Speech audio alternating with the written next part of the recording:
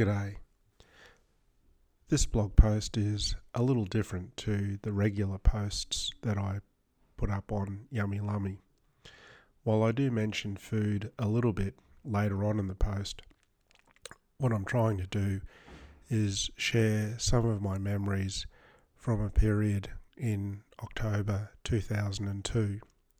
We're coming up to the anniversary of the Bali bombings that occurred on the 12th of October 2002, and most years I share a post.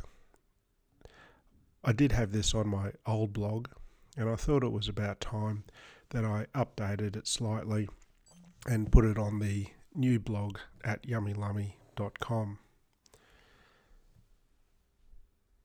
It is a difficult story. It's an awful story. It's a horrible and tragic story, but it's all true. Late in the evening on the 12th of October in 2002, terrorists let off bombs in a nightclub in Kuta. It killed hundreds of human beings. It injured and maimed hundreds more. For us in Darwin, there were snippets on the news. We learnt a bit more from a person who was slightly injured and managed to escape on an aeroplane and got himself to our emergency department at Royal Darwin Hospital. After we learnt that, and after my best friend, Professor Len Nataris, spoke with the then Prime Minister, Mr. John Howard, and the then Chief Minister of the Northern Territory of Australia, Claire Martin, and convinced them that the Royal Darwin Hospital would be in a good position to receive patients from Bali.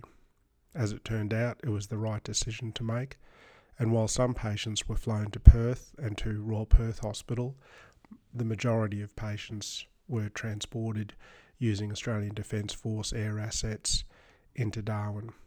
If you read the blog post, you'll read how I remember what happened over the 24 to 36 hours as we prepared, as we received, as the hospital resuscitated, brought back to life some, watched some die, and then redistributed the patients according to need, particularly those that needed to go to specialist burns units and those that needed to go to some trauma centres. Effectively, we got the majority of the patients out over the next few days, and we kept many of the patients who were able to stay at Royal Darwin Hospital. In many ways, it was the best of times and the worst of times, particularly from a professional career perspective. The worst of times because so many people died, so many people were injured, so many people's lives have been affected forever. There are people who are permanently traumatized, mentally and physically, people who have permanent disability, permanent disfigurement. There are also those people who were helping, who will never forget, and who will always see it as an awful period in our history. It was also the best of times because, and I say this very carefully, because for us at the Royal Darwin Hospital, what it demonstrated was that a small hospital servicing a relatively small population, but which was effectively the gateway to Asia for Australia, was in a position to take so many injured people, to be able to resuscitate them and to be able to get them to definitive care in other places around the country.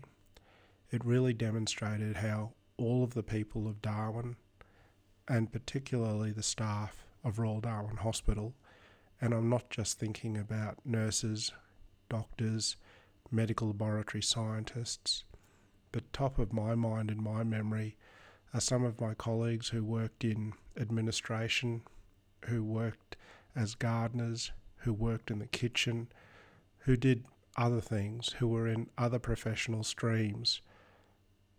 While a lot of the attention went to doctors and nurses and other healthcare professionals, we shouldn't forget the other people, the other staff of the Royal Darwin Hospital who contributed so much.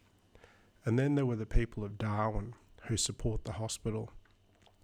We also had quite a number of other medical practitioners in Darwin at the time. We had the general practitioners of Darwin who came and helped, and the people around Australia who offered their kindness, their generosity, their prayers, their money.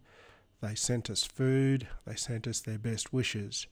I received so many letters at the time, it was pretty amazing.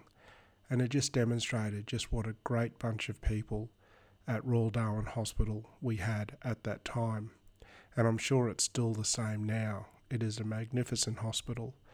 And while I'm always so proud of the training that I received at the Princess Alexandra Hospital and what was then the Royal Brisbane Hospital, my proudest professional moments occurred in the time that I can say that I was a staff specialist at Royal Darwin Hospital working in the Northern Territory of Australia. So now we remember what happened at that time. Fortunately, those terrorists who were responsible were found, they were tried, they were convicted, and punishment was meted out. And dare I say, I believe the correct punishment was meted out. If you've never heard of the Bali bombings, please read the blog post. And please look up the history around the Bali bombings. The good thing is the terrorists did not win. One of the lingering and enduring results of those bombings is that under the leadership of Mr. John Howard and my best friend, Professor Len Nataris, we now have the National Critical Care and Trauma Response Centre. We also have an enduring relationship between the medical staff of Darwin, the medical staff of Bali, the people of Darwin and the people of Bali. There is such regular communication and a real fraternal bond that is developed. And for this, we can confidently say that those terrorists lost. The loss of human life, though, the loss of family, the loss of friends, that is the worst loss of all. And we must never forget. And we must do all that we can to prevent and stop terrorism in our lifetime. Thank you for listening to this. Thank you for reading the blog post. Goodbye.